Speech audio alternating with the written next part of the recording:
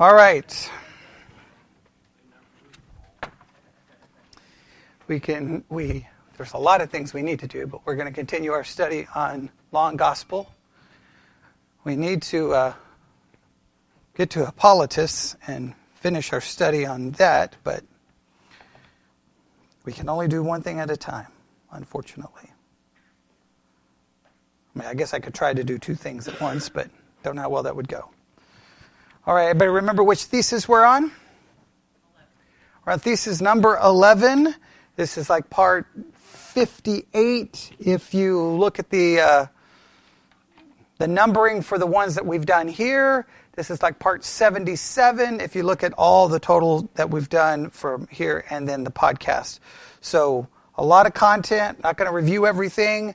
We're just going to jump right back into thesis 11. I'll remind you of what the thesis says. We covered, then we made about two to three paragraphs into it. So I'm going to read probably the first 2 or 3 paragraphs relatively quick, and then we're going to just pick up where it is. Now, obviously, you've probably already noticed that in certain ways you may feel like these theses are repetitive, but I think they're repetitive for one reason. They're repetitive because the concept of a proper distinction between law and gospel is so missing from, I mean, it's been missing throughout much of, especially the Protestant world. I mean, obviously the Catholic world completely obliterates the distinction between law and gospel. And then all the things that came out of the Reformation, obviously Luther was one who very much wanted a proper distinction between law and gospel, but even he struggled with it. Lutheran theology is the one that still maintains fighting for that distinction, and a conservative Lutheran church, but everyone else has just literally abandoned it at every turn. And it's so hard for people to see because people will think, oh no, this is law, this is gospel, but let them start talking about justification, sanctification, and almost without fail, you will hear that they don't quite understand the proper distinction between law and gospel. They will merge, they will confuse, and when you try to point it out, they will almost view you as if, like they don't even know what you're talking about. It's like you're talking a different language, right? You're like, no. A proper distinction between law and gospel. And they're like, they'll just be like, no, they'll be using different categories to classify you. And it's like, no, that's not the category I'm in. I'm in the category of a historical proper distinction between law and gospel, because when you obliterate that, you basically return to Rome. It's that simple. Now, you may not want to refer to yourself as Roman Catholic, but you're Roman Catholic. And I guess probably that's one of the most frustrating things, especially if you look at the non-Catholic world. Typically, when they speak about Catholicism, the issues they're so upset about are not really the issues that they should be upset about. They should be more upset about the fact of the idea of an infused righteousness for justification and an obliteration of law and gospel. But the non-Catholic world is like, well, I don't want a pope. Okay, well, that's not the issue because you think you're your own pope. So you already have a pope, so that's irrelevant. Okay, I don't like the church authority. Yeah, because you want to be the authority. Well, I don't like what they believe about Mary, or I don't like purgatory. Like, they pick these almost, in some cases, I believe, secondary issues to make them the primary issue, while missing what the primary issue really is, and that is a proper understanding of justification by an imputed righteousness, not an infused righteousness, and not creating a Catholic-light system where we basically bring works right back into it, because that's what happens over and over and over. So, obviously, when you're dealing with this, there's going to be a repetitive nature to it, but the repetitive nature is because we have to do everything we can to get a proper understanding of it. Does that make sense? All right, so what was thesis 11? If anybody wants to read it.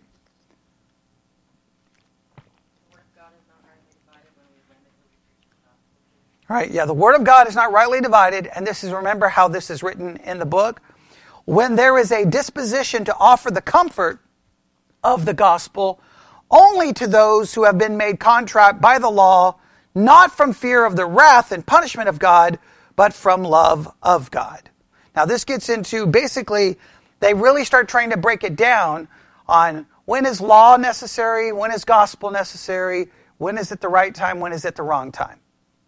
But I want to make it very clear, and we have to understand this, that law is needed by whom?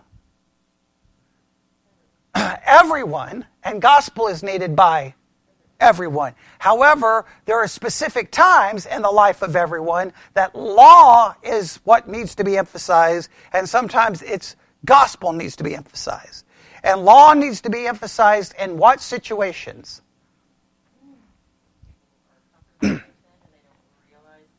If someone is comfortable in their sin, they don't feel guilty, they don't feel anything, they don't sorrow, they're not broken, they don't need gospel. They need law, because law is supposed to do what?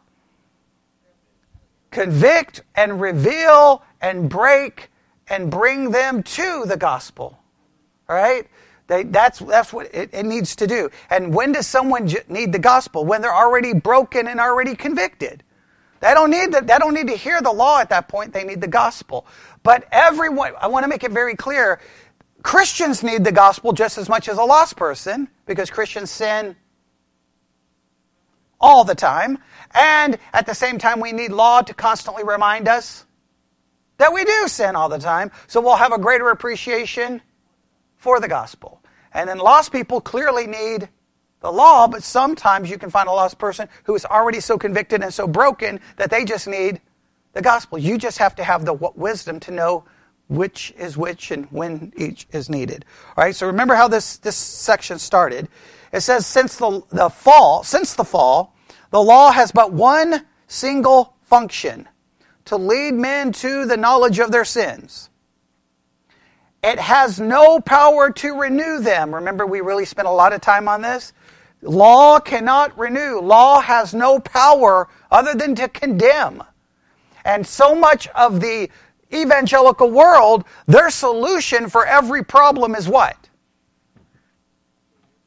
Do this, do this, do this, do this, do this, which is all what? Law. Just go to any Christian bookstore. Just look anywhere. Just look online at the Christian books. And it's all, how to do this, do this, do this, do this. 5 ways to be a better wife. 10 ways to be a better husband. 15 ways to be a better church member. 37 ways to be a better pastor. Like, do this, do this, do this, do this. Here's your disciplines. You need to do this, do this. You need to join a small group. You need to do this. You need to read more. You need to pray more. And it's 9,000 things we need to do. And anytime you're telling someone to do something, what are you giving them?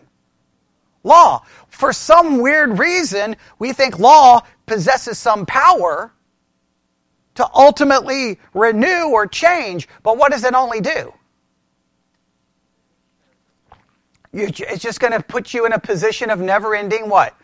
Failure. You're never going to live up to it, especially God's law. And I know that the evangelical world rejects this outright, but I can prove it a million different ways. The evangelical world, at large, believes what when it comes to the law and the Christian? What is the basic teaching in the evangelical world when it comes to the law and the Christian? We've talked about this now 5,000 times in this study. We can do it. All right, I want to make sure everyone knows that the evangelical world at large says we can keep the law, and not only can we, someone said it, it proves whether we're saved or not saved, meaning that the proof of my salvation is not the finished work of Christ, but what I do or don't do, which then creates a major problem because can we keep the law? All right, we cannot keep. We've got to have this down, okay? This has to be the most emphatic answer ever. Can we keep the law? No, it has to be emphatic, and I can give you 3 scriptures to prove it. You already know which ones I'm going to go with, right? I've only said it a million times. What's the first one? Love God with all your heart, mind, body, and soul. Give me a Christian who's ever accomplished that for any length of time. Number 2, love your neighbor as yourself. Number 3, be holy as God is holy. If you think you can be holy as God is holy, then you're out of your absolute mind. Because that would require what? Perfection. And what? Thought, word, deed, desire. What you do externally and what you do internally. We're in a perpetual state of Sin. We're in a perpetual state of sin. You say, well, I'm not committing that sin. Well, congratulations. In some cases, even though you're not committing the outward act, you're committing it inward, so you're just as guilty. That was the whole point of the Sermon on the Mount. The Sermon on the Mount is to lead people to what? Despair. But the Sermon on the Mount is preached how in the evangelical church? Do this, do this, do this. You can do it, you can do it, you can do it. But what did Jesus say in the Sermon on the Mount? Be perfect. And if you read a sermon and Jesus says be perfect, that's a pretty good sign we need a different hermeneutic. Agreed?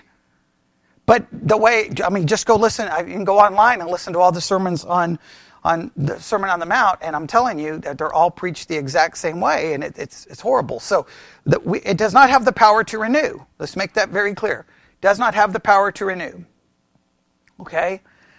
Now it says only faith works by love, which is an interesting concept. We do not become spiritually active by love, by sorrow over sins. On the contrary, while still ignorant of the fact that God has become our reconciled God and Father through Christ, we hate him. Now there's a little bit of truth to that, is there not? Right, there's a part of us that no matter how much we want to pretend that we love him, like on one hand we would like to say, what should motivate my faith? Should be love, but the reality, there's always a part of us that deep down, we would never say it. We won't say it with our mouth. Luther was willing to say it. Remember the famous quote by Luther? Love God? Sometimes I hate him, right? And now you can't say that in church because everybody would be like, oh. But deep down, there is a hatred. And how does that hatred how is it manifested? Because we don't want to do what he tells us to do. Agreed? All right? Okay, now it says an unconverted person who claims that he loves God is stating an untruth and is guilty of a miserable piece of hypocrisy, though he may not be conscious of it. He sets up a claim, basically a claim that's not true because only faith in the gospel regenerates a person. That's true. Accordingly, a person cannot love God while he is still without faith. We can agree with that. To demand of a poor sinner that he must, from love of God, be alarmed on account of his sins and feel sorry for them is a perversion of law and gospel. So what they're saying here is you can't make a lost person do what? Love God. You can't make a lost person love God.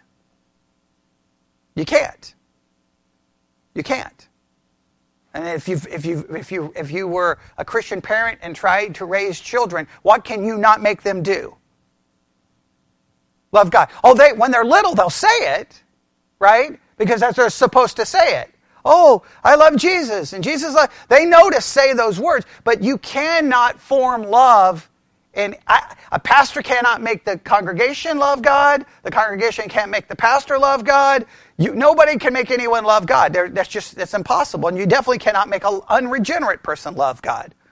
Right? And if you can't make an unregenerate person love God, it's bizarre that what the church still wants to do is impose law on those who hate God. Do you understand the conflict? If someone hates God, you can give them all the law in the world, but if they hate the lawgiver, it's never going to accomplish anything, right? So in many cases, Christians think the solution to everything is law, and in many cases we try to impose the law on people who don't really love God. But let's be honest, even as believers, there's a part of us that still hates God to some degree. Because we want to be what?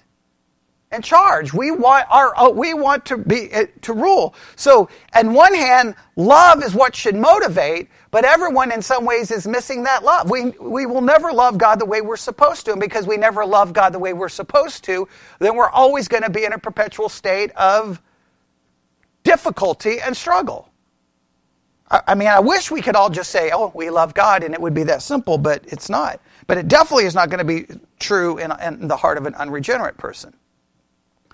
All right, here is the biblical doctrine, and we talked about this last week. The sinner is to come to Jesus just as he is even when he has to acknowledge that there is nothing but hatred for God in his heart, and he knows of no refuge to which he may flee for salvation.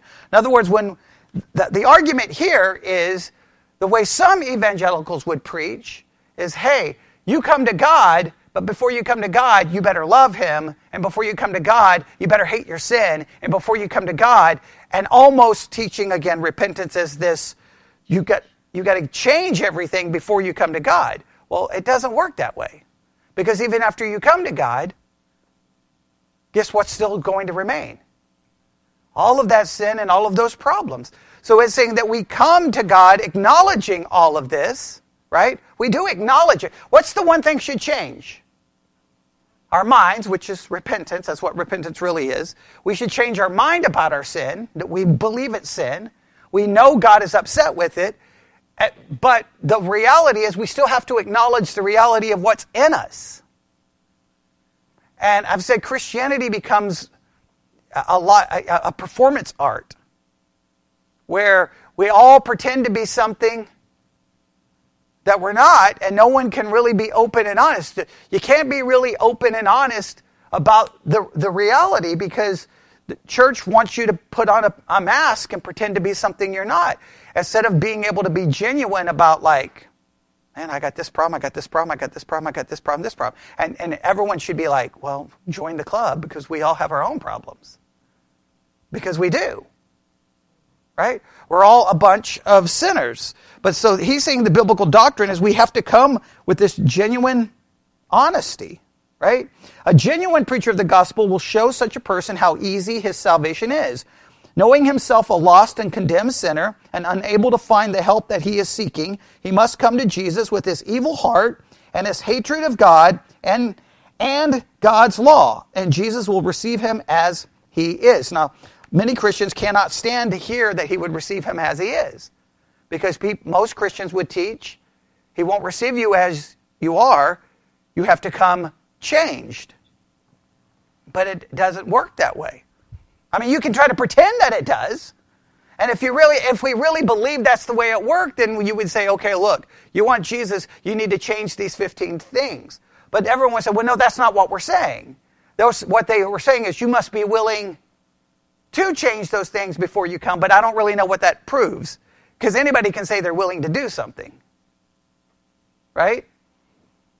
We can all say, I'm willing to do it. So then how we play it in the evangelical world, you must be willing to do something. Now, after you're saved, you've got a limited amount of time to demonstrate that you've stopped doing it, because if you haven't stopped doing it, then you were never saved. Which then, once again, creates what as your basis of your salvation? What you're doing. See, it's such a convoluted mess. And look, let's make it very clear. If this was simple, there would not be all the problems we've seen for 2,000 years in church history. No one has got it. Roman Catholics have their way of trying to figure it out, which dominated the church. Luther tried his way of figuring it out. And then from Luther on, just think of all the different systems there are out there, right? You've got the idea that you can lose your salvation. You've got the idea that, well, you can't lose your salvation, but you can prove that you never had your salvation, and you may find out that you never had your salvation 15 years after supposedly being saved. Okay, so then how can you ever have assurance? It's just, and then you've got all these different ways of trying to approach it. If it was simple, there would be how many ways of looking at it? Probably one, maybe two at best. But nobody seems to have it figured out. So we have to embrace the fact that it's difficult. Because Christians get nervous. If I was to look at anybody who's a sinner, a horrible sinner, and say, well, just come to Jesus as you are, there would be someone who'd step in, well, wait a minute. You've got to make sure you tell them they can't stay like they are. Because if they stay like they are, then they were never saved. But then you have to say, well, what do you mean by not like I was? Because what is the one thing true of all of us after we're saved? We still have a sinful nature, unless you believe in it. And now there are those who teach in the eradication of the old nature. But if you teach the eradication of the old nature, what should flow from it? Sinless perfection. So it leads to lots of serious problems trying to figure this out and trying to understand it.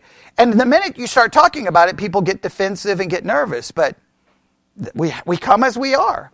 It is his glory that men say of him, Jesus receives sinners.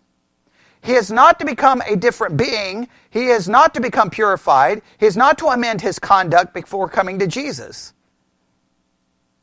We are just to come as we are, as a sinner. What do we have to, when we come to Jesus, we come just simply acknowledging what we are and that he isn't like we are. And it's because of what he did and who he is that I am saved. That's the way it has to be. Now, that makes people nervous. It makes people nervous. I know why it makes them nervous. But everything else you have to then pretend. Agreed? All right. Romans 3:20, we talked about this last week. Does everybody remember Romans 3:20? You can look at it really quick if you need to.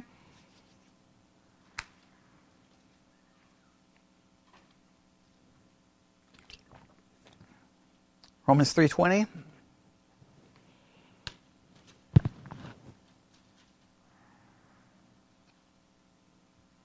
Okay, what does it say?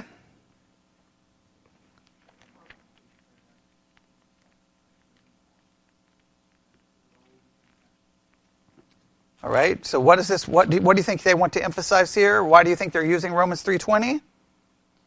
Because by the deeds of the law shall no flesh be justified in his sight. In other words, you're never going to be justified before God based off what you do. So therefore you can't make what you do the basis of determining if one is justified. This is the way they describe it. The law produces not love, but the knowledge of sin. A person can indeed possess that knowledge without love of God. Someone can have the knowledge, but not love God. Because law does not produce love. Law does not produce love. Law does not produce love. That if you get anything down from this morning, you may want to write this down. Law does not produce love. Now, does that mean the law, we don't care about the law? No, it doesn't mean. It means the law is still there, right? The law. Let's make sure we understand this. Is God's law holy? Is God's law good? Is God's law beneficial? Yes. Is God's law necessary? Yes. But we have to understand what it can and cannot do, and it cannot produce love. It cannot produce love. And so that means you can give people 1,000 rules, but that's not going to make them love God. In fact, what will all of the rules do? I want to make sure we understand. All the rules will simply lead you to a never-ending realization that you fall short of that. Or what's another dangerous part that law will do? There's one other thing law will do.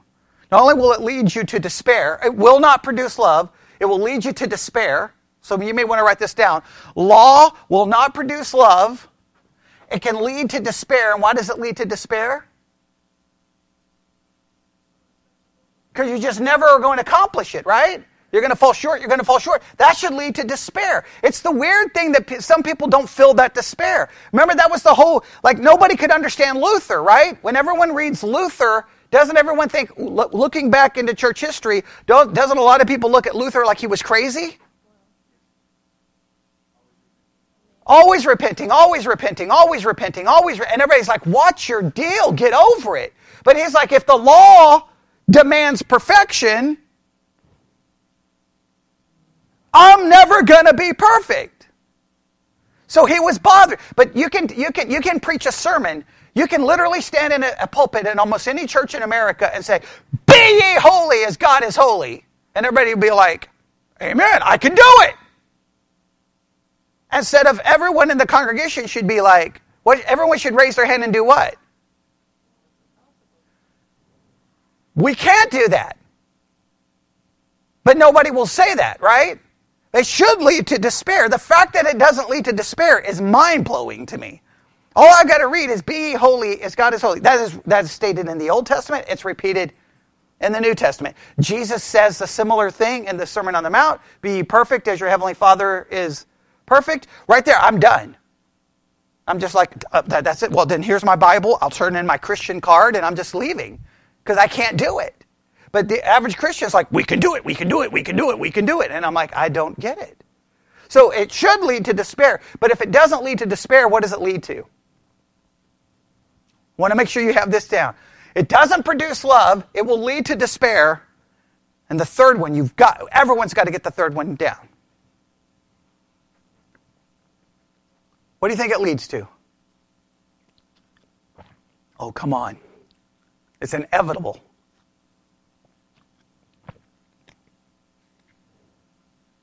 Okay, well, it will increase more sin. For the Christian. Self-righteousness, there we go. We will start cleaning up what? The outside of the cup.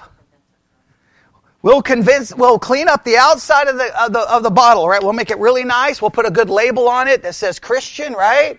All right, I'm mature, I'm growing. We'll make it look all nice and neat. We'll dress up for church. We'll smile in the small group. We'll tell everyone how great we're doing. People say, how are you doing? Oh, I'm doing great because God is good and God is good all the time and everything's wonderful, right? We say all of our little cliches. Maybe we'll get a Christian bumper sticker. Everything will be great. Everything looks wonderful and nice. Oh, and then not only that, what else do we do? Oh, we become self-righteous, condemning everyone else's sin, right? Why do we condemn everyone else's sin? Because it makes us feel much better, right? Hey, I haven't been to Vegas sleeping with any prostitutes. I'm doing pretty good, right? Okay, so then we become self-righteous and condemning. That's what law is going to lead to. Law is not going to produce love. Law will do what? Lead to despair if we truly understand it, or it will lead us to dress up the outside. And that's what the Pharisees did. Were they self-righteous? Did they condemn anyone and everyone for the slightest little supposed deviation of anything? Yes. At the same time, how clean were they really? Because, I don't know, they were only plotting to kill, the eternal Son of God. Okay, that's pretty messed up, right? Hey, we may not go into Samaria and talk to those Samaritans, but we'll kill Jesus. Hey, we wash our hands before we eat. Hey, we do all the right things. Oh, but we'll kill an innocent person. Well, the church has demonstrated that for 2,000 years. We clean ourselves up. We condemn everything the world does. We'll condemn everything that happens on the Grammys, at the Oscars. We'll condemn Hollywood. We'll condemn Netflix. We'll condemn books. We'll condemn this. We'll condemn that. And then all you got to do is just go to any website that really reports on what's happening in churches, and it's a horrific mess week after week after week after week, from everything from sexual abuse, children being molested, you just name it. Horrible things happening in churches all across the United States on a regular basis. Just read the Roy's report on a regular basis. She reports the most horrific things happening in churches, and you just look at it, you're like, maybe we should shut up because we're not so good. Now, as soon as I mention those horrible things, what's the go-to get-out-of-jail-free card that Christians play? They weren't really saved. As soon as someone does something bad in Christianity, we immediately disown them.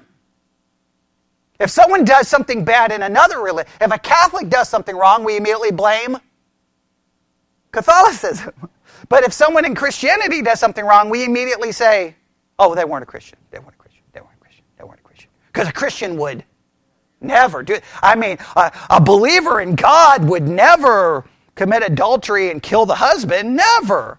A Christian would never have 700 wives and 300 concubines. That could never happen. A Christian, a believer in God would never, forcibly have relations with their handmaid that they got in Egypt.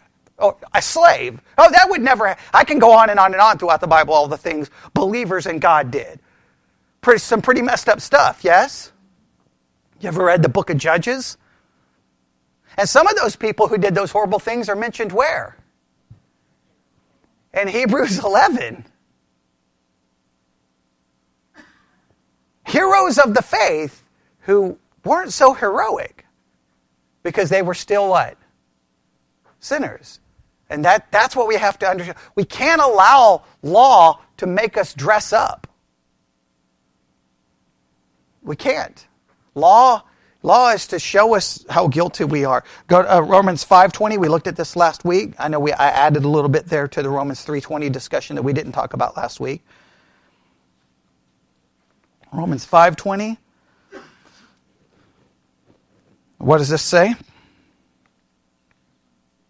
Yeah, moreover, the law entered that the offense might abound, but where sin abounded, grace did much more abound. Right? Other translations say what in Romans 5:20? How's it read?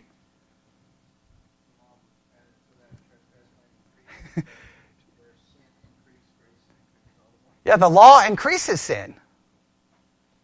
And law increases sin. One, it increases sin in what way? Well, one, you didn't know it, but we've talked about it before. Law provokes. Law provokes sin. It almost sets it into motion. It's the whole idea that you could have something sitting here and nobody would touch it until you put a sign that says, don't touch. And almost inevitably, something inside rises up and wants to do what? Right? I mean, if you've ever dealt with children, you'll be like, don't touch that. Don't, like, and they're not even paying attention. As soon as you say don't touch it, they're kind of like.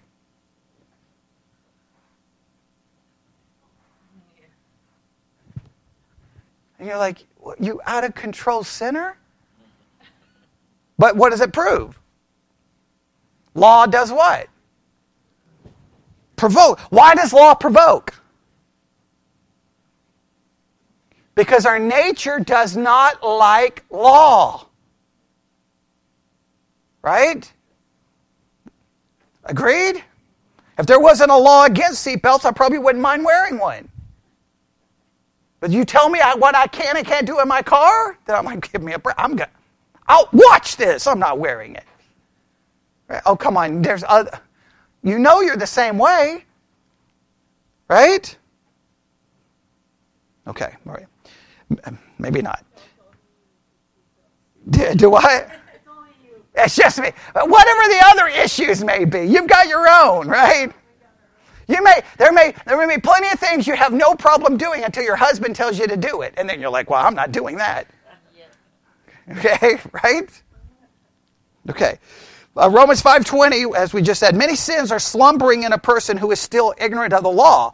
Let the law be preached to such a person forcefully. Let it strike his conscience with lightning force, and the person will not become better, but will literally become worse. That is so against our way of thinking.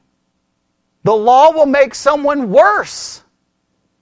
But what do Christians want to do to solve all the problems in the culture? Give them law. It's completely theologically wrong. There's entire theologies within the Christian world who says, no, we need to enforce the law on the unregenerate. How well did that ever work in the Bible? God gave the law to Israel. How did that work, everyone? As soon as they would get a law, they're like, oh, check, okay, give me. Immediately they said what? We'll do it. There's that self-righteousness, right? And then immediately set off to do what? I think Israel woke up every day going, okay, guys, okay, we got some laws to break today, so how are we going to do it, right? Like, I think they had a meeting every morning on how to break the law. I mean, they did pretty good at doing it, did they not? I mean, every time they turned around, they were doing it. Sometimes you probably feel like your kids used to do that, right? They used to wake up going, what can we do wrong today? And you're like, and you think you can just reason with them. Like, there's no reason to do it, right? Well, as long as you tell me I can't, there's a reason. Now, so what you need to do is tell them to do all the things that you don't let them, and they're like, well, I'm not, okay, right? Don't go to church. I'm going to church. You can't own a Bible. I'm going to get 2 of them. Okay, right? That's how it probably should have worked, but yeah, it's a little late now, right? Okay. All right, he will begin to rear up against God and say, what? Am I to be damned? True, I know that I'm an enemy of God, but that is not my fault. I cannot help it. This is the effect of the preaching of the law. In other words, immediately they're going to make excuses. They're going to make arguments. They're just going to, it's not going to work. It drives men to desperation. Oh, do you hear that? It drives men to desperation. Did I not give you that just a little while ago? Blessed the person who has been brought to this point. Now, if you can get to desperation, that's the best place you can end up. If law will make you desperate, you're good. If it leads to self-righteousness, you're in bad shape. Why is it good if it leads to desperation? Because you're going to flee to the gospel. You're going to flee to Christ. You're going to flee to Christ. All right? Does that make sense? All right. It says, the Bible texts are illustrated by examples recorded in Scripture, which exactly relate to the conduct of certain persons before their conversion and after they had become believers. On the first Christian festival of Pentecost, a multitude of people had gathered and heard the Apostle Peter preach. The gist of his remarks was that they were they were the murderers of the Messiah, Jesus of Nazareth, and must tremble when thinking of judgment. They had listened to Peter's whole address, but when he reached the point where he raised his charge against them, they became alarmed by the Holy Spirit. The record says they were cut to the heart. They reasoned, if we have done that, we are all doomed men. We are not told that they said, oh, we feel so sorry for having grieved our faithful God. It was not love of God, but fright and terror that made them cry. What shall we do? Nor does the Apostle Peter say to them, my dear people, we shall now have to investigate the quality of your contrition, whether it flows from the love of God or from the fear of punishment due to your sins or your fear from hell. The Apostle simply says, repent, be baptized, every one of you, in the name of Jesus Christ for the forgiveness of your sins. We are told that they received baptism immediately. They changed their mind. Their change of mind consisted in this. They no longer desired to be murderers of Jesus, but wished to believe in him. Accordingly, the apostle receives them, and they were numbered with the congregation of those who were saved. And that's all in Acts chapter 2. In other words, what he's saying is, hey, they realized, they felt conviction, and Peter's didn't like, well, we need to investigate to see how sorry you really are. Hey, guys, we need you to do these 17 different things. He just said, repent and believe, change their mind, believe, and then they were received. And they were baptized, but they were received and counted among them. That's the way it's supposed to work. Now, many Christians would disagree and say, no, we got to check this, we got to check this, we got to verify this, and we got to verify that. But what are you going to verify? Every one of those 3,000 that believed on that day were still what after they believed? They were still sinners. And did they continue to sin after they believed? Yes, they did. The example of the jailer of Philippi also illustrates the point. When he imagined that all the prisoners had escaped during the earthquake, he was seized with despair and wanted to commit suicide. Paul cried to him, do not harm yourself, for we are all here.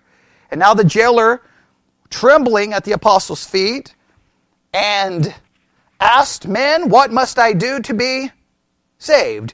Nothing but his fright and terror moved him to do that. Now, Paul does not say to him, first, you must become contrite from love of God, but believe in the Lord Jesus and you will be saved in your household. In other words, he didn't start challenging or questioning or trying to verify. He just simply said, believe in Christ. Believe in Christ. Saul was put through the same experience when the gospel with its power had entered into his heart and his wretched man was plucked out of his distress and misery. And now the Lord prescribed for this sinner who has been terrified and crushed and then comforted, no other lesson than this, that instead of persecuting him, he was to confess him after he had received baptism as a seal of forgiveness of his sins. When you preach, do not be stingy with the gospel. Bring its consolations to all, even to the greatest sinners. When they are terrified by the wrath of God in hell, they are fully prepared to receive the gospel. True, this goes against our reason. We think it is strange that such knaves are to be comforted immediately. We imagine they ought to be made to suffer great agony in their conscience. It's like we have a tendency to think, oh, are you sure you really feel bad? Are you sure you're really sorry? It's like, no, we immediately give them the gospel and don't be stingy with it. Bring them the comfort. Bring them the comfort. All right, now go to 2 Corinthians 7:10. We're going to finish this one way or the other. I don't care what I have to do. All right. I have a feeling, though, I'm going to say that and we're going to get stuck right here, but okay. 2 Corinthians 7:10. All right, what do we read there? For godly sorrow worketh repentance to salvation, not to be repented of, but the sorrow of the world worketh death. All right, so this is godly sorrow versus a worldly sorrow, right? And a godly sorrow worketh repentance to salvation, not to be repented of. They state it this way: godly sorrow is supposed to mean sorrow of contrition from love of God. This is a mistake, they say. So listen here. They say godly sorrow is supposed to mean sorrow of contrition from love of God, and this is a mistake. The apostle refers to sorrow which man has not produced himself, but which God has caused in him by his word. It is another grievous perversion of the Christian doctrine to tell an alarmed sinner that he must first experience contrition when he asks how he must go about that. To tell him that he must sit down, meditate, and try to draw or elicit repentance from his heart. There is not in all the world a person who can produce contrition in himself. In other words, what he's saying is you can't make a person produce this contrition, and you don't manipulate this contrition. Right? You don't do that. That this contrition has to be brought about by whom? God. Now, this is definitely much more in the Reformed world where we sit theologically, because what do we believe? Who produces repentance? God, not us. Now, we can manipulate repentance, but manipulating repentance is of no value. Okay? Faith. Does faith come from us or from God? God. God has to grant the repentance. God has to grant the faith. Now, I understand, and most of the evangelical world who is semi-Pelagian, they believe repentance and faith is produced by whom? Us. We believe it cannot be produced by us if it's genuine. A human sorrow can be produced. A human repentance can be produced. And maybe even a human kind of faith will be produced, but it will not be a godly faith, a godly repentance, or a godly sorrow. And he's saying that you can't try to get people to elicit it. You proclaim the truth of God's word and let who produce it? God. We don't manipulate it. So much of the evangelical world does a lot of things to elicit a response through human manipulation, either through trying to play on emotions or try to create a scenario where you get those feelings going, and you can elicit a response. The only problem is it will be what kind of a response? A human response, and that will not produce anything of great spiritual value. Does that make sense? All right. So I think it's important that they drive that point home. There is not in all the world a person who can produce contrition in himself. Godly sorrow is required because faith is required. God, by terrifying us, wants to produce this sorrow. We must not imagine that contrition is a good work which we do, but it is something that God works in us. And that's very important.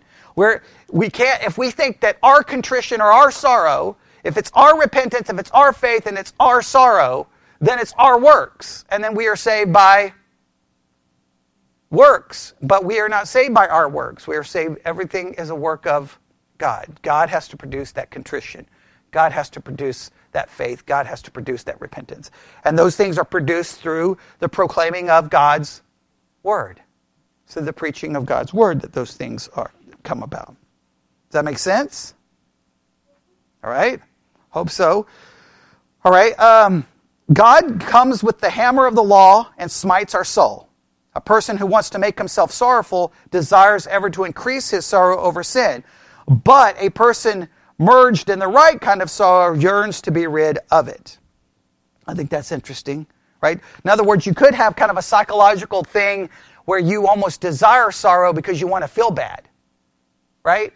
You kind of want to feel bad, so you kind of just create more sorrow, almost kind of a self-pity, because you kind of want to punish yourself. But godly sorrow will make you want to be rid of it. You'll want to flee to Christ. Human sorrow, you'll want to stay in it. Have you ever, and we can all probably have experienced, have you ever felt bad and you just want to feel bad and you don't want anyone to bring any comfort to you because you're like, I deserve to feel bad, and you just kind of get into this like self-loathing, and it's almost like a psychological thing, right? and you're like, I want to feel bad because I hate myself, I hate what I've done, and you just live in this pit of self-despair, and you can never get yourself out of it. Godly sorrow will make you want to do what? Be rid of it. It will drive you to flee from it. So the human sorrow sometimes just becomes you almost punishing yourself. And then you'll want to stay there because you want to continue to punish yourself. That's not the godly sorrow. Godly sorrow, you'll want to do what? You'll want to flee to Christ. So that's a very interesting description there. We probably could spend some more time. But all right, here we go. It says the Lutheran Confessions, obviously this comes from a Lutheran perspective, offers to poor sinners this sweet comfort, that when God has given them the grace to be alarmed on account of their sins, they are in a fit condition to approach the throne of grace, where they receive forgiveness, the true remedy for all of their ills. They must indeed have contrition, however, not to the end of acquiring some merit by it, but that they may gladly accept what Jesus offers to them. We don't gain merit because how bad we feel. We don't gain any merit. The only merit is found in Christ and what He did. It's not, we can't take some pride that we feel worse than others. Feeling bad, the only merit is found where? In Christ. That's it. All of this is to drive us to Christ. And now here the last paragraph. When I am terrified by the thoughts of my sins, hell, death, and damnation, and perceive that God is angry with me, and that being under His wrath, I am damned on account of my sins, that is godly sorrow. Even though I may be in the same condition in which Luther was before he got the right knowledge of the gospel. Such sorrow comes from God. On the other hand, when a fornicator, a drunkard, begins to sorrow because he has wasted the beautiful time of his youth, has ruined his body, and has become, basically prematurely senile, that is a sorrow of this world. In other words, if you feel bad because look up, my sins hurt this person, my sins, I did this and I hurt myself, that is kind of just an earthly sorrow. But when you realize I have sinned against God, that doesn't mean you ignore your other consequences. You do realize you've done other things, but you realize ultimately that you forgot. It's kind of like Psalm 51 is a good example, right? Everyone look at Psalm 51 really quick. We know David wrote this after some serious sins, right? He decided one night he was going to break every commandment he could find, right? I mean, he did. He broke them all, did he not? I mean, he coveted his neighbor's wife, he committed adultery, he committed murder, he committed deceit. He just went all in, right? And then when he starts confessing his sin, note the language he uses. Just look carefully at the language. What does he say? Have mercy. Keep going. When he talks about his sin. Okay, I have sinned against thee, and thee only have I sinned. Wait a minute, didn't David commit sin against a lot of people? What's the point here? Is that this is a godly sorrow because he realizes ultimately it's not a denial of responsibility of the other. It's just showing that his sorrow is because he has sinned against God, not just because of all the horrible things that he has done. Now, let's make sure we got to be careful here. Okay, we always have to be careful here. Because we all have a tendency to do this. As soon as someone shows sorrow because of their sin, what's the go-to excuse in the Christian world? Well, they only show sorrow because they got caught. Okay, be very careful with doing that, right? Because if being caught brings the right kind of sorrow, who cares that they're feeling sorrow because they got caught? Be glad that they got caught, because then it leads to sorrow. And if it leads to the right kind of sorrow, then that's a good thing, yes? Okay, right? Yes? I mean, that has to be seen as a good thing. But where we immediately will almost dismiss it.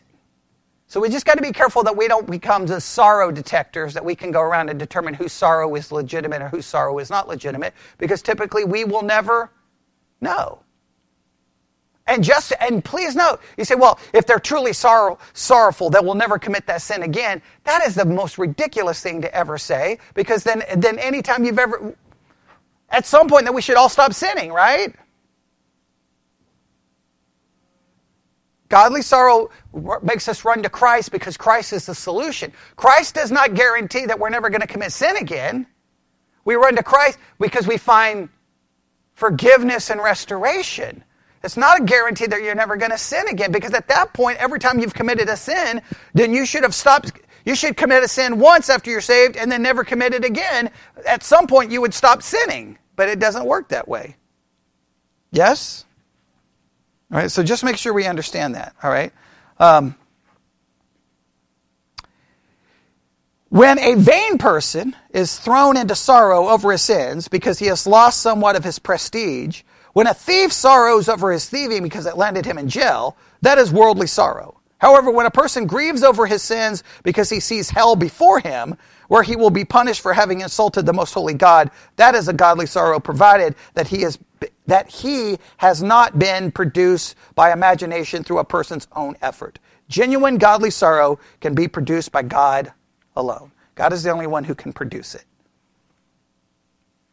God is the only one who can produce it. And that ends that thesis. All right? So, how would we summarize this thesis? How do you think we should summarize this thesis? The emphasis on what the law cannot do, and what the law could possibly do wrong. So let's go through this. The law will not produce what? Love. It will lead to despair, or it will lead to self-righteousness. All right? But it should hopefully lead to a godly sorrow. A godly sorrow. A godly sorrow. A godly sorrow. God's law should lead to a godly sorrow. It should. Does it always lead to a godly sorrow? No. But what can we not do? We cannot manipulate and make someone feel these things. We can't. We can't. It just doesn't work that way. I wish there was, if there was a formula, put it this way, people have been trying to come up with formulas for the entire history of Christendom, and no formula works. You can get a temporary reaction, and you can have a lot of things happen, but the reality is we've got to have the right way of thinking, or we just end up into a law-based mentality, and that law-based mentality will lead to self-righteousness, and it can lead to total discouragement and despair. But it has to make us flee to Christ. That's our only hope. All right. That's the end of that one, and we don't have time to look at the next one. The next one will be which number? 12. And this one is, the Word of God is not rightly divided when the preacher represents contrition alongside of faith as the cause of the forgiveness of sins. That'll be interesting to see what they want to do with that one. All right. We've got, how many more do we have to go? We have a ways. Okay. Yeah, 23, 24.